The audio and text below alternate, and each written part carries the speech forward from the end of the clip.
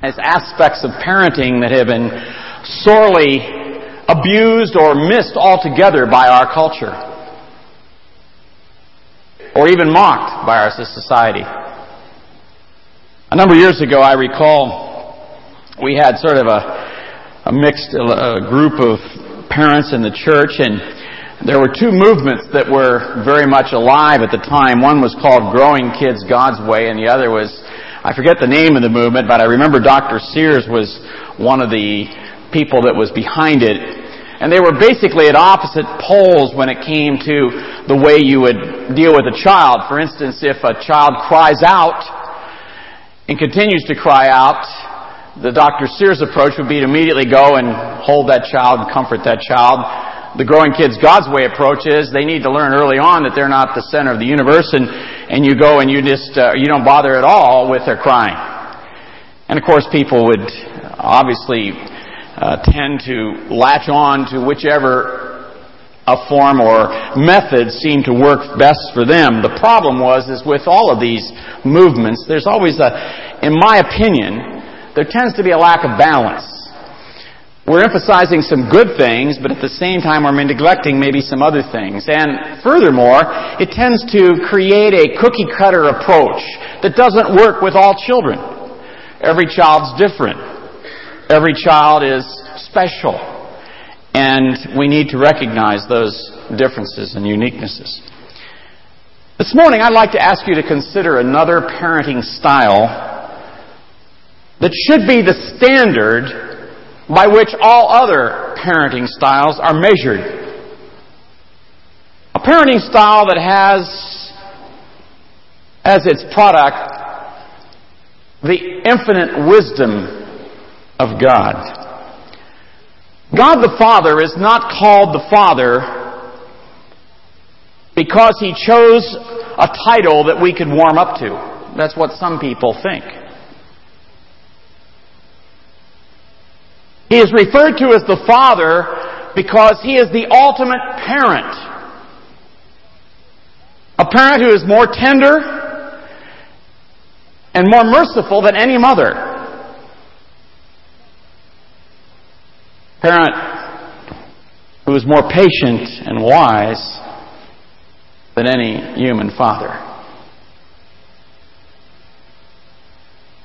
There is much that can be said about parenting style of our Heavenly Father. What I've done this morning is I've selected 6 things that I think would be helpful to highlight for you and for me. 6 things that I think will help us to be better parents, better grandparents, I'm hopeful, and better great-grandparents. First, make sure your child is secure and sure. A couple of weeks ago, I had the opportunity of taking a 6-day cruise down what they call the Mexican Riviera with my folks. It was a time when this is the way my folks like to spend time with us. It's a nice way to spend time with your family. While I was there, I had the chance to read some books, and one of the books I read was a book written by Bob Wilkin, who many of you know as the head of the Grace Evangelical Society. And the book is called Secure and Sure. Let me just suggest to you, this is an outstanding book.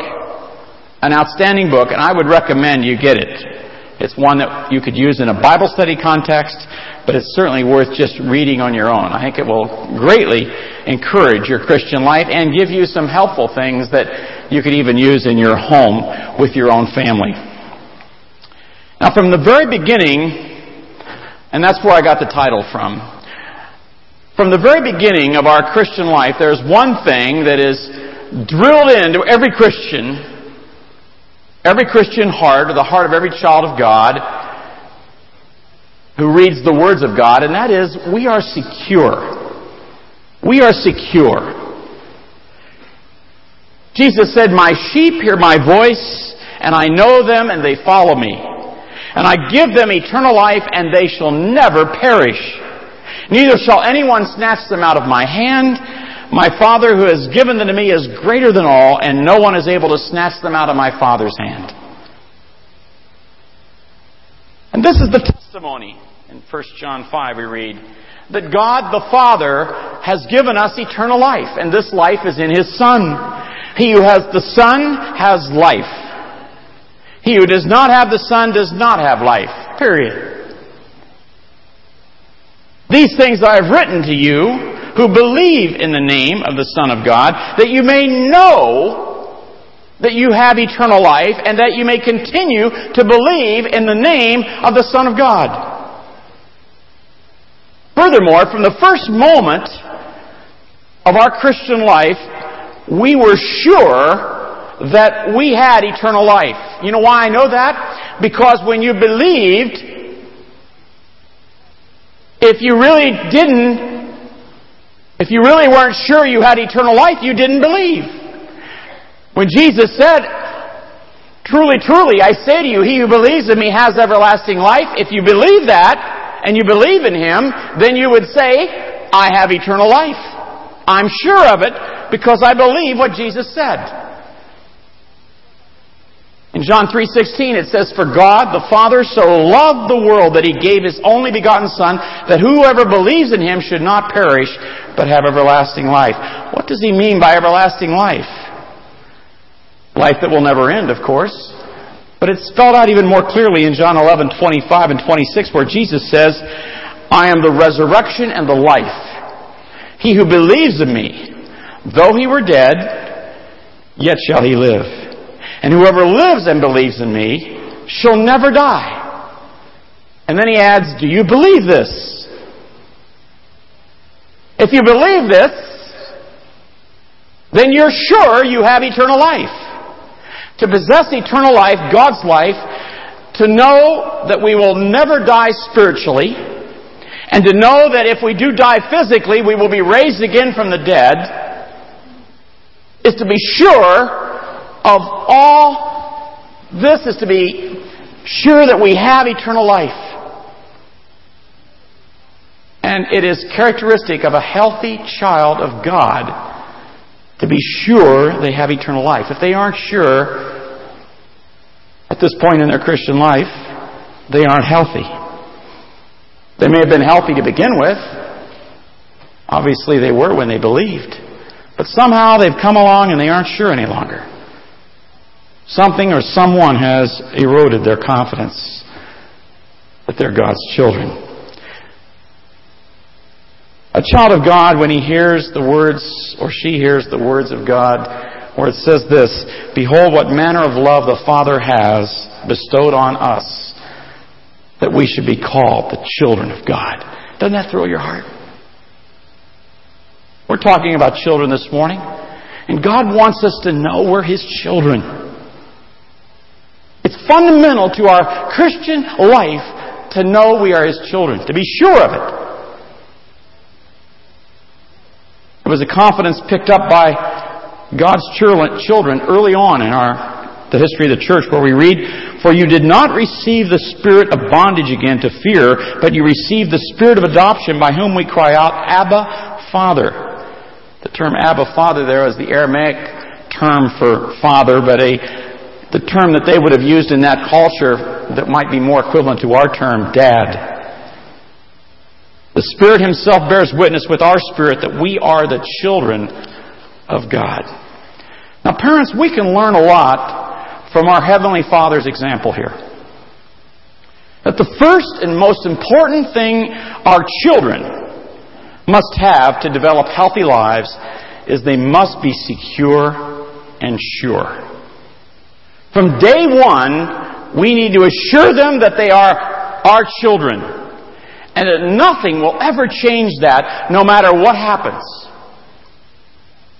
They need to feel this from every time we embrace them, and they need to hear it over and over again from our lips. "You're my child. I love you." Nothing will ever change that. Never, ever, and I seldom would ever use those words, never ever, in the heat of the moment, never let them think that you would or could disown them or deny them or let them think that they could be cast out of your family. Never make them feel like they have to prove that they are your children to really be your children. I know none of us would ever probably dream of telling our children that we might disown them. But sometimes in the way we act, we send a very subtle message to them that you're my child because of what you do, not because of who you are. It's a parental failure that I think that many of us have been guilty of. When your older son hits a home run in a Little League game, and Dad cries out, "That's my boy!" What does that say to that son? And what does it say to the other son, the second-born son, who's a little more of a nerd than a jock? It certainly doesn't breed a sense of security. Rather, it breeds a sense that you're secure as long as you perform. I remember in my son's early childhood, he got involved in soccer. Anyhow, I said, I hope that we can pick another sport down the road, but anyhow, we're going to go with this one right now. I just told my wife that in private. I didn't want him to know that. But in any case, we went to the soccer games, and I watched my son. And of course, you hear the parents out there. They're cheering like crazy. Kick the ball. Kick the ball! What's wrong with you? Kick the ball! Do this, do that! And they're yelling and screaming and carrying on. And I remember my son went over, and a kid missed a goal. He kicked the ball. He had a straight shot. The goalie was way out of position, and he missed it. And you could hear the boos or the hisses, under the breath, And my son went over and said to him, great job. You tried. You really did well. And tried to encourage him. And later when I saw my son, I said, the most important thing I got from that game is I watched you take care of that kid and share with him some compassion. Craig, I'm really proud of you for that. That's what counts.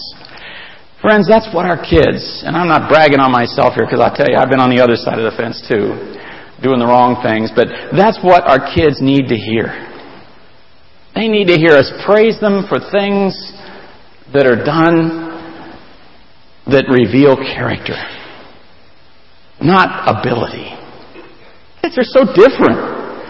One kid could hit home runs until the chickens come home, and another kid could pick up a bat and work all day long in a batter's cage and couldn't hit the ball. So what?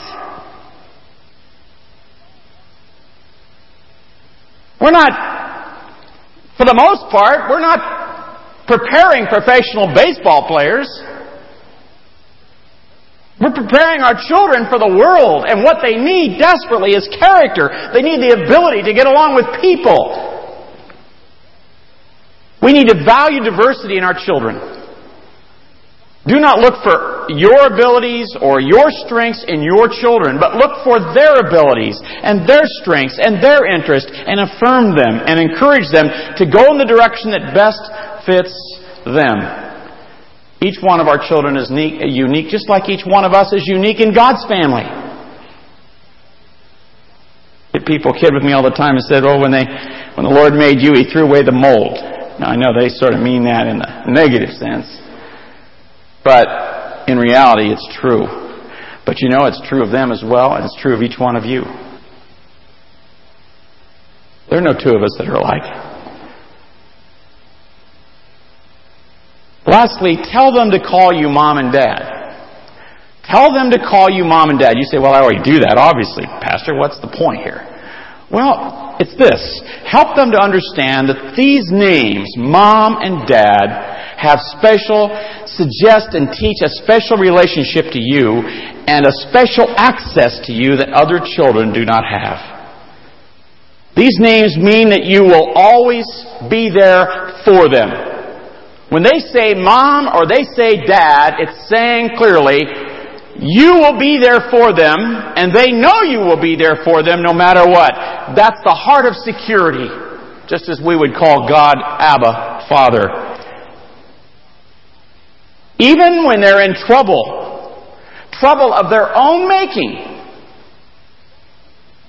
When they call you mom or dad, you'll be there for them, no matter what. Oh, how we should honor, not pity, the mother who moved closer to the state prison so she could visit her son on the weekends. This is what it means to be called mom or dad.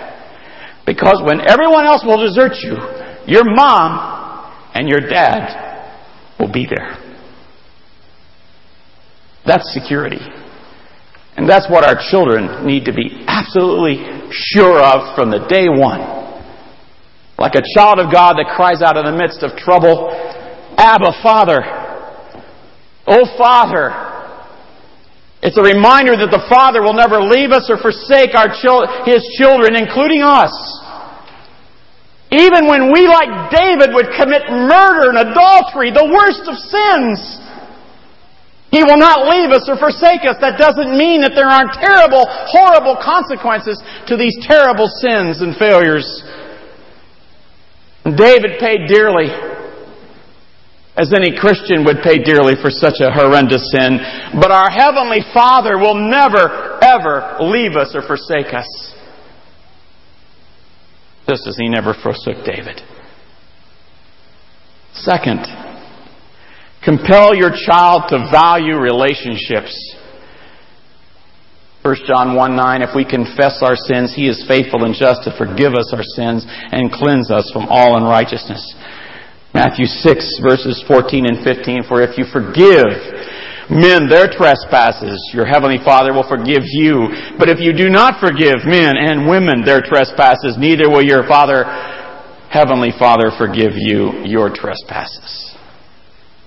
This is, of course, coming off of last week's message, and I don't want to belabor it. I would suggest if you didn't hear it that you get a copy of it. Nevertheless, just as the Father values fellowship with His children and teaches us, His children, to confess our sins and our wrongs to Him, that we might be forgiven and experience fellowship again with Him. Likewise, we need to teach our children to confess their sins and their wrongs, that they might know our forgiveness and experience close fellowship with us again. You must be, if you're an adult here, you look back on your childhood, you can think of times when your mom and dad were just unhappy with you. Unhappy with me for things I said or things I did. And I could march off in smugness and just ignore the fact that Mom was upset. But eventually it got to me. And I wanted a right relationship with my mom or my dad. And I knew what I had to do was to go and say, Mom, I did wrong. Forgive me. Parents, do not let your children get off by saying, I'm sorry. Or some of them might say, sorry. It's clear it trivializes the pain that they have caused you or caused others. They need to admit they did wrong and ask you or the person they offended to forgive them. And they need to admit exactly what they did wrong. And you know how you do that? You teach them that when they're 2 years old, not when they're 12 years old. You've got to start early on this one. Furthermore, teach your children that it's important to forgive when somebody wrongs them, or their brother or sister wrong them, or when you wrong them. They need to forgive. Which means to remove the sin and the wrong that is hindering the relationship. Forgiveness restores relationships. It restores fellowship in the Scriptures. And like God, we should not forgive our children if they refuse to forgive others that have wronged them. If my child says, I won't forgive him for doing that, well, fine. As long as you remain with that attitude, you and I are not on talking terms either. Close talking terms. Until you get your act together and you acknowledge that they have asked you to forgive them, and you go up there and you're able to be their friend and play with them again and enjoy being their friend again, our relationship isn't going to be what it should be, because that's exactly what God does with us. If we don't forgive others, friends, don't count on having a close relationship with God. It has nothing to do with whether we go to hell or not, but it has everything to do with whether we enjoy our friendship with God or not. I'd like to give a word here to the wise. What will undo this teaching more than anything else, or reinforce it more than anything else, is our own willingness, Mom and Dad, to admit that we were wrong, and to confess our sins, and ask others to forgive us, even our children. And I know a lot of parents won't do that, particularly with their children. You see, Dad is never wrong. Dad always does the right thing. He always says the right thing. Don't ever challenge it. Even if everyone knows he's wrong, he's still right. And if he has that attitude, let me tell you something, his kids will never be wrong. You can talk to them till they're blue in the face, they'll never be wrong.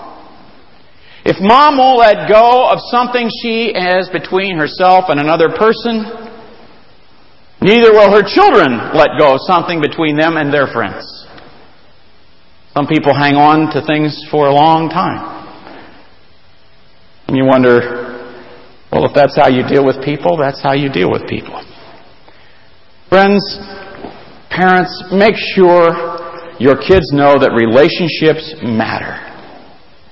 When there is a problem in the relationship, do not drop the relationship. This is the way we solve problems today. I have a problem with somebody, okay, wash my hands of that person, I'm done with them.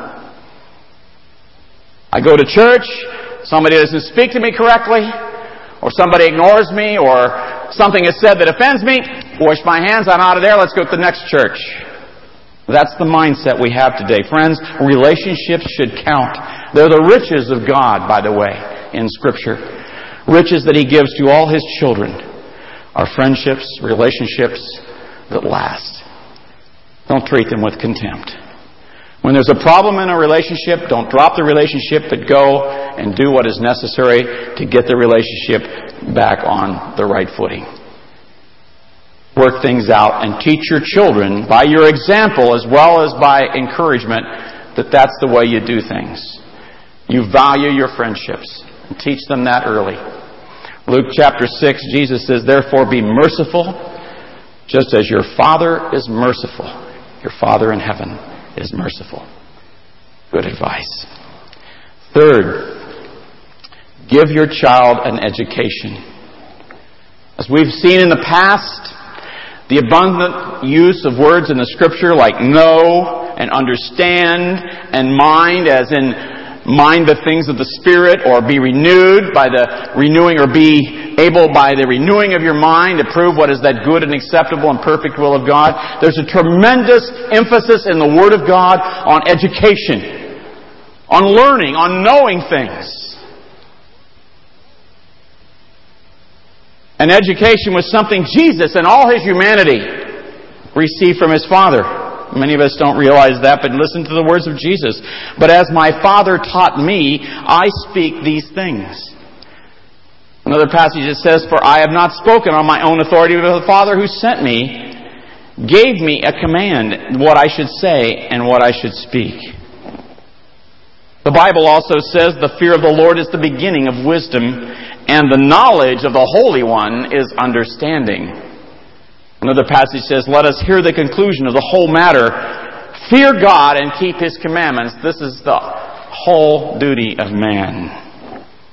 Paul prays for the children of God in the Christian church at Ephesus when he says that the God of our Lord Jesus Christ, the Father of glory, may give to you a spirit of wisdom and revelation in the knowledge of Him, the eyes of your understanding being enlightened, that you may know what is the hope of His calling, what are the riches of the glory of His inheritance in the saints, and what is the exceeding greatness of His power toward us who believe. Most of us value education. And we should. And we'll go to extremes to make sure that our children get the best education we can afford. But by education, what do we mean? Reading, writing, arithmetic. Math, science, social studies, and so on. And as a result, most children today, including Christian children, are deprived of a first-rate education of their spirit. A spiritual education.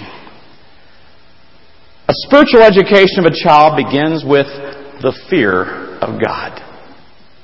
Children need to understand early on that they are not the center of the universe. That God does not revolve around them, but they revolve around God. And that if they are not in harmony with God's thoughts and God's purposes and God's commandments and God's ways of doing things, then they will experience serious trouble in their lives. They need to know that. To accomplish this, parents need to encourage their children toward lives that are lived in harmony with God's principles for life. And when children are living and thinking and acting in ways that please God, that's the time to heap the praise on them. The generous praise upon them. I don't like the world of parenting today, where you get the Christmas letters, you know those come every year, and it's almost like it's a rendition. Well, Johnny got 5 A's in school this past semester, and Sally was at the head of her gymnastics class, and Barbara had a piano recital and was awarded the most outstanding pianist. Merry Christmas.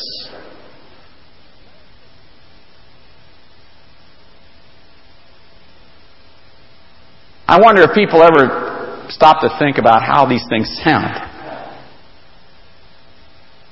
I was at a Bible study once and some men were sitting around talking about the Bible study, and they began to talk about another person in the study that I sort of took up that person's defense, and they were saying, in essence, that it seems like that every time a question is asked in the Bible study, this person comes on and talks about his children. How great they are.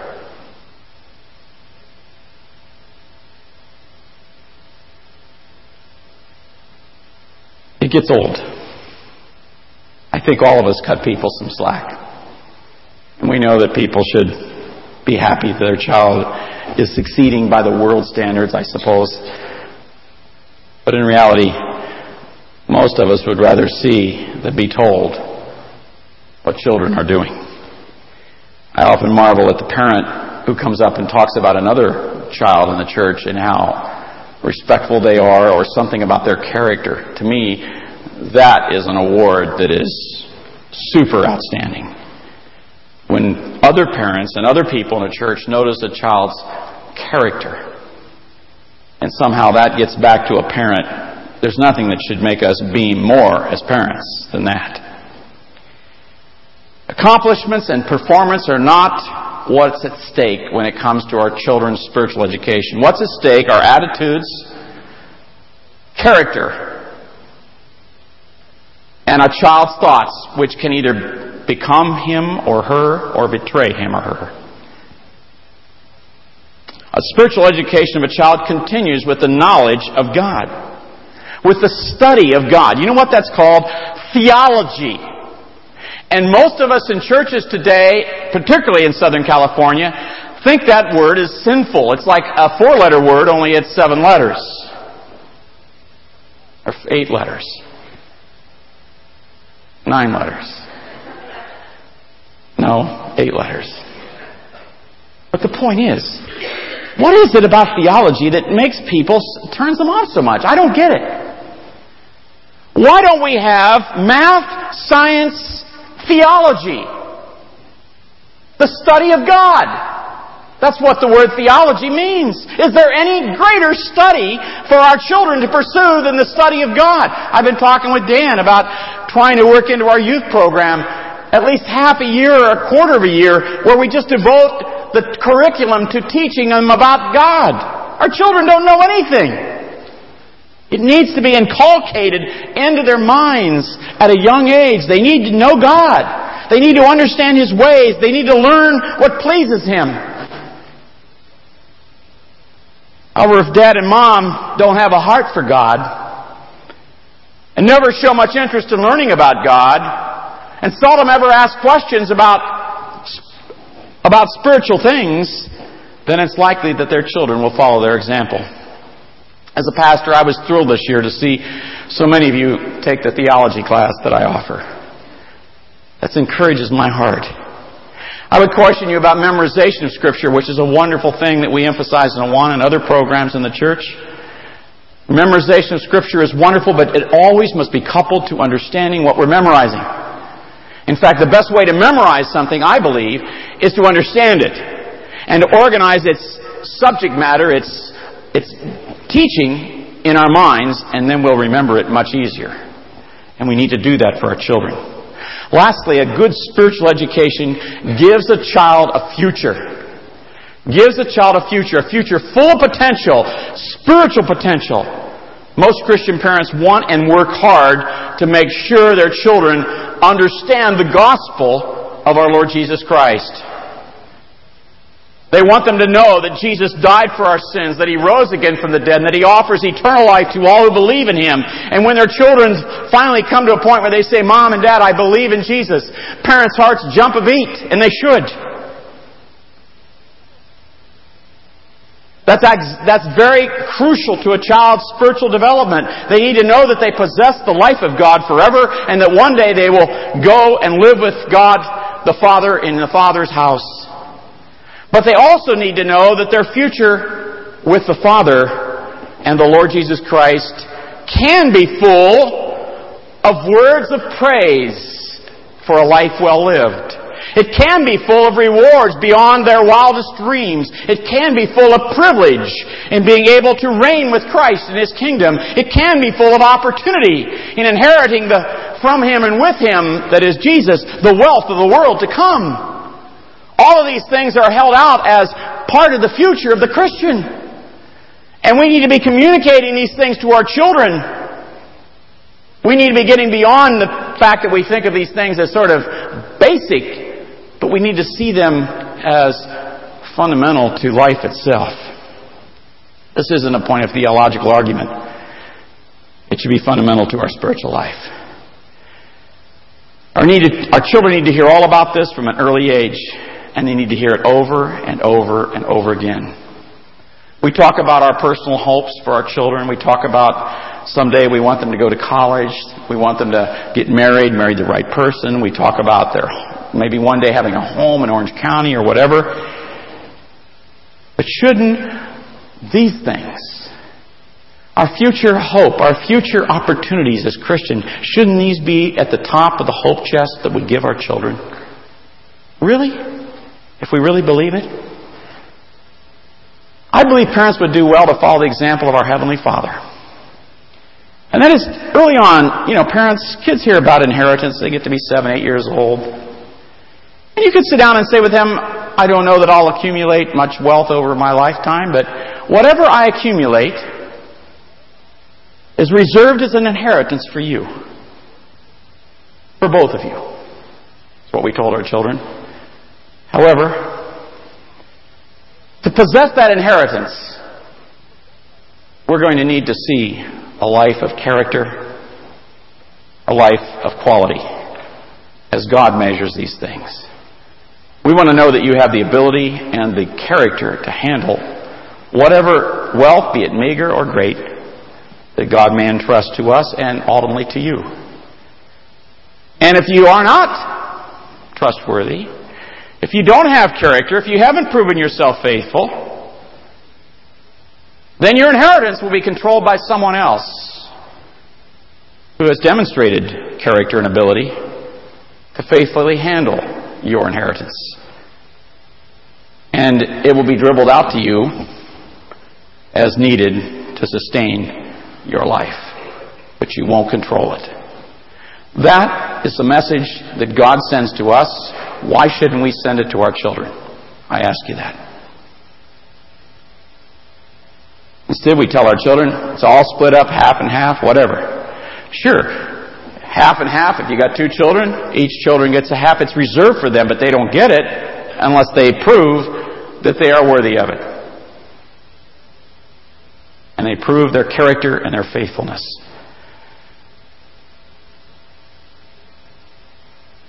The fear of God is the beginning of wisdom, we are told, but a child learns to fear God by first fearing his or her parents. You say, oh, fear my parents? You want your children to fear you? Well, certainly. And that takes us to the next point, which I don't have time to go in with at this moment. The discipline of children. We need to discipline our children. And there are things that we can learn about discipline, and I encourage you to take the passage there in Hebrews 12, verses 5 to 14, and put a lot of emphasis on discipline. And parents, be on notice that older adults, it's not that we don't like children. It's the fact that when we're around children, so many children are just not disciplined. Fifth, teach your children, your child, to be grateful. To be appreciative. Jesus, the Son of God, was filled with gratitude.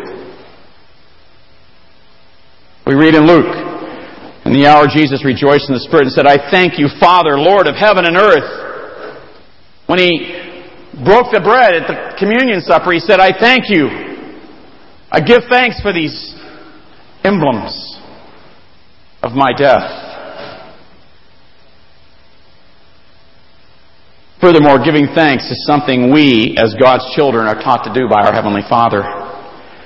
Ephesians 5 said, giving thanks always for all things to God the Father in the name of our Lord Jesus Christ. Giving thanks, Colossians 1, giving thanks to the Father who has qualified us to be partakers of the inheritance of the saints in light. And whatever we do in word or deed, do all in the name of the Lord Jesus Christ, giving thanks to God the Father through Him. Let us offer to God continually the sacrifice of praise and thanksgiving, the fruit of our lips. I've said this often, but it's worth repeating. There is nothing more refreshing as someone who is full of gratitude. This is especially true of children. But it's so unusual. To find a child that's truly grateful is a very unusual thing. And yet when you find it, what a joy it is. I'm closing here with someone that I've come to love and value over the years. I've known Ivan Nolisti for 23 years. Ivan is a pastor from Haiti. I met him in Haiti in 1982 when I was there on a missions trip. I was impressed by his character. Something said to me, this man is real. He's not phony. Over those years, I've had the privilege of having him here. We've had his family here. They've lived here for a period of time. I don't know, what was it, 6 months or something of that nature, a year that you lived here, right behind the church in a trailer that we put together for them. And you get to know their kids. And the one thing that I've noticed about Ivan to begin with is he has no pretense. He's the real deal. When he came here, he immediately related to us. Now, he's coming from a third world country that is poorer than poor. Now, you would come into a country like this, and you would think that Ivan would come with a degree of envy, feelings of wanting to, wishing I had all this. You never picked up on that. Ivan was a man full of gratitude. And it just oozed from him. Grateful for everything. We'd sit down to have dinner and he'd pray and thank God for the food and pray for those who were starving in Haiti and had nothing to eat. Over the years I've gotten to know his children and they are full of gratitude. The one thing that stands out about them is they're smiling and they're happy and they're grateful. And yet they live in a situation that is far lower than most of us, even the poorest of us, would experience. When they come here, I don't sense that they're eyeballing us saying, I wish I had that, I wish I had that, I wish I had that. Like we do with each other. I'm impressed. And therefore I'd like Yvonne to come up here and just tell you what it is that enabled him to teach his children to be grateful. How did you teach them to be grateful? Yvonne?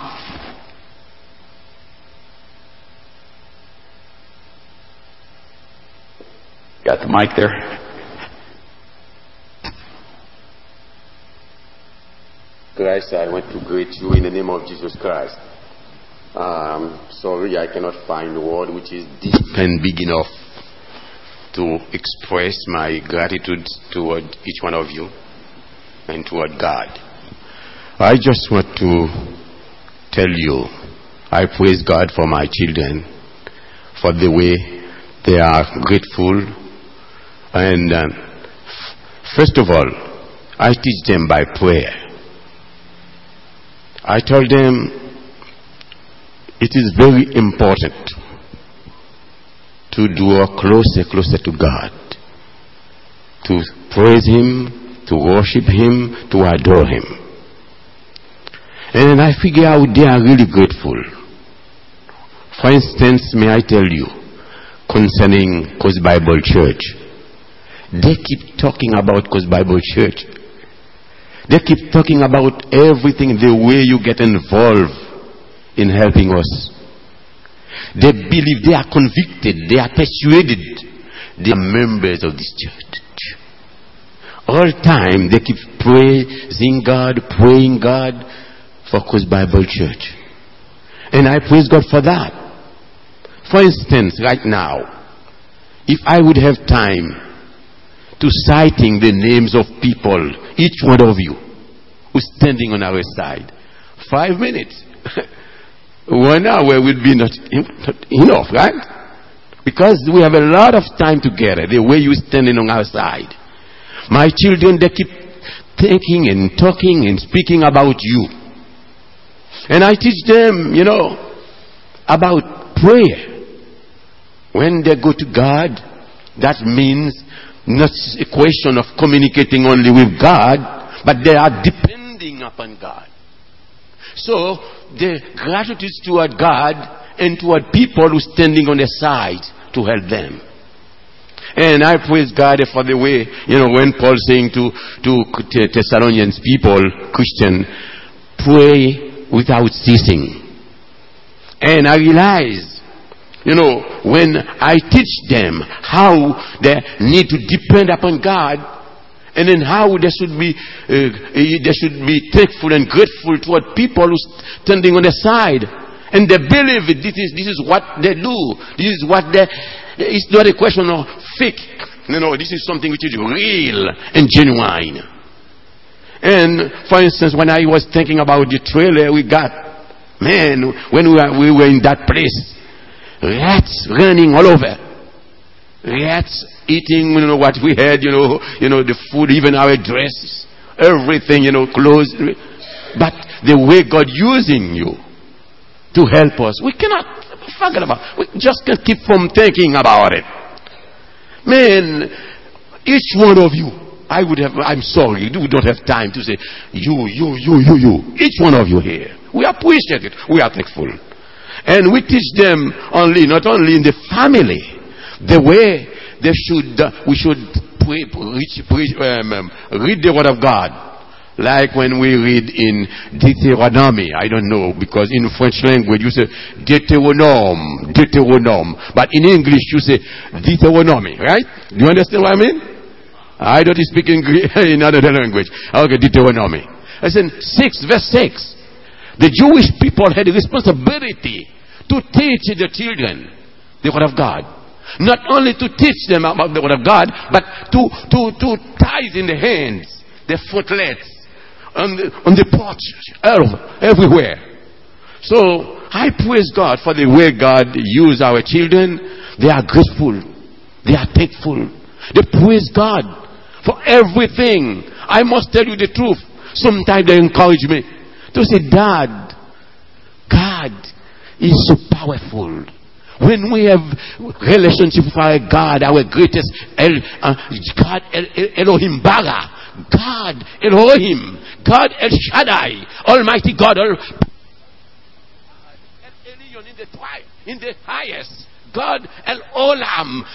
From everlasting to everlasting is God. Man, He's our God. He is our Father. When we have fellowship with Him, we can speak to Him. Are you not happy to have just such wonderful God who holds the whole world in His hands, who holds you in His hand? So we are grateful, we are thankful to have God as our dad. We can talk to Him, we can go in prayer. I praise God for that.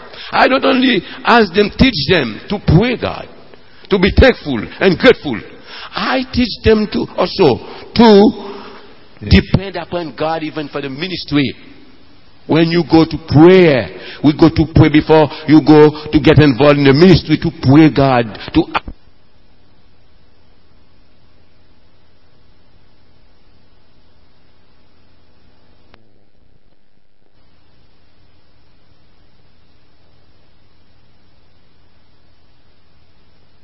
this belongs to God. So when we have something to do, you say we are supposed to go to God. This is your work. This is your church. This is your ministry. And then they learn it. May I tell you what happened? Last year, we held, CBC. CBC stands, like we call, when you have, Bible studies for the kids. Vacation, VBC. Vacation Bible School for the kids in the summer. And then Melinda, they were praying. We said, God, the kids were rebellious. They didn't want to sit down to listen to the word of God. And they were engaged in prayer. Junior, Melinda, Luther, they were engaged in prayer. They went to God. The way those kids are acting. You know what happened? The last days of Vacation Bible School, she was leading the meeting. She made a circle in the big lines. The kids holding each other's hands. And then they were praying. You know what happened? Finally, she said, if there is somebody here who has a problem with another one, I ask you to go and make things straight.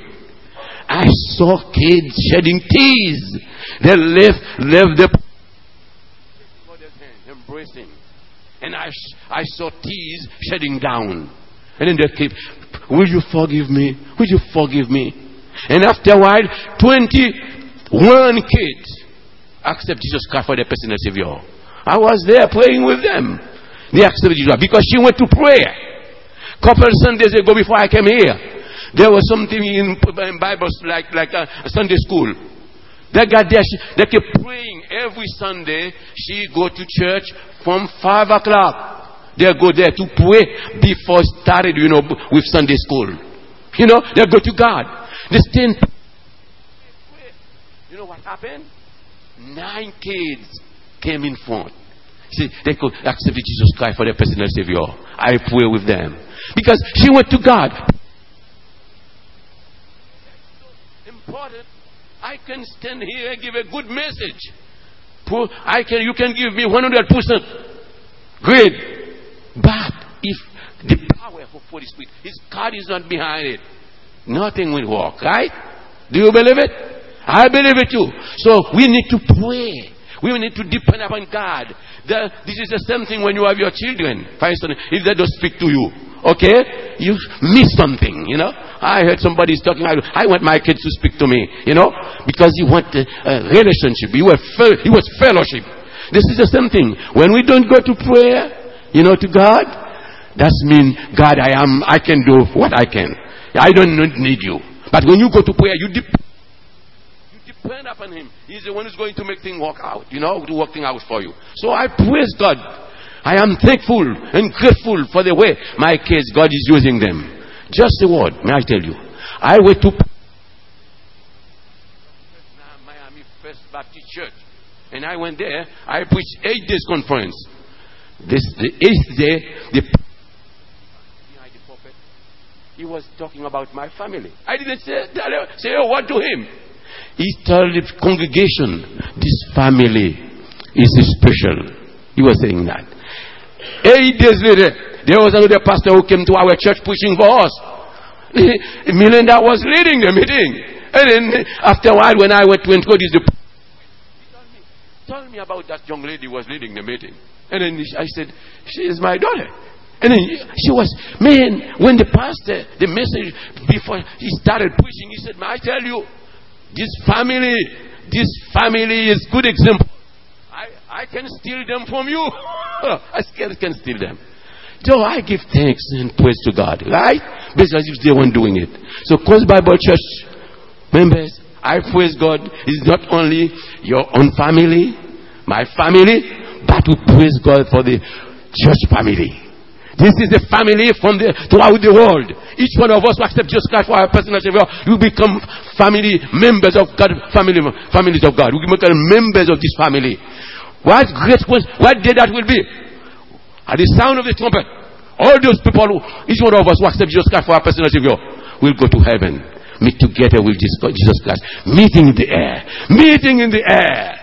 I just want to thank you again and again, over and over. I am so proud of you. I am so proud to be a member of you, the church, and my kids, my family. They keep praying for you. Sometimes even when we're traveling in highways, expressway, I keep citing your names, praying for you. May God bless you. May God bless you. Because not enough, He's way after me.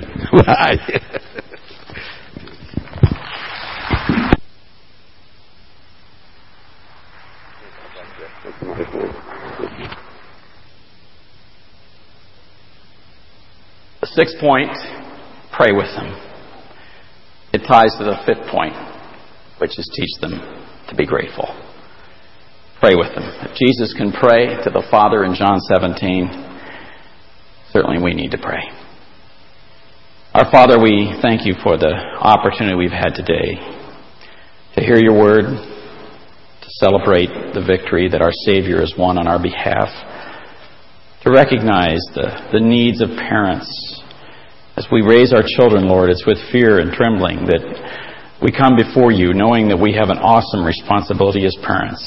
And we pray for the dear parents that you've given to our church, and even those in particular that will be dedicating their children this morning. Help them, Father. Help them. They're all unique. They have unique needs. I pray that you'd reach out and minister to each family, each set of parents. Strengthen them for the days ahead. In Jesus' precious name. Amen. At this time, we'd like to invite those of you that are parents planning to dedicate your children, if you would go to the nursery and pick up your kids, your children, and then come down and sit in the front rows, and uncles and aunts and grandparents, if you'll join them down here in the front. If you're going to come up and stand with them, we hope you will. And we'll take just a moment together. But we'd like for everyone to do that. If for some reason you have an obligation, need to go as a member of the church or as a part of our congregation this morning, feel free to leave at this time. But we hope you'll stay for this part of our service that we do a couple times a year. And it's something that we really want to encourage people to be a part of. Thank you.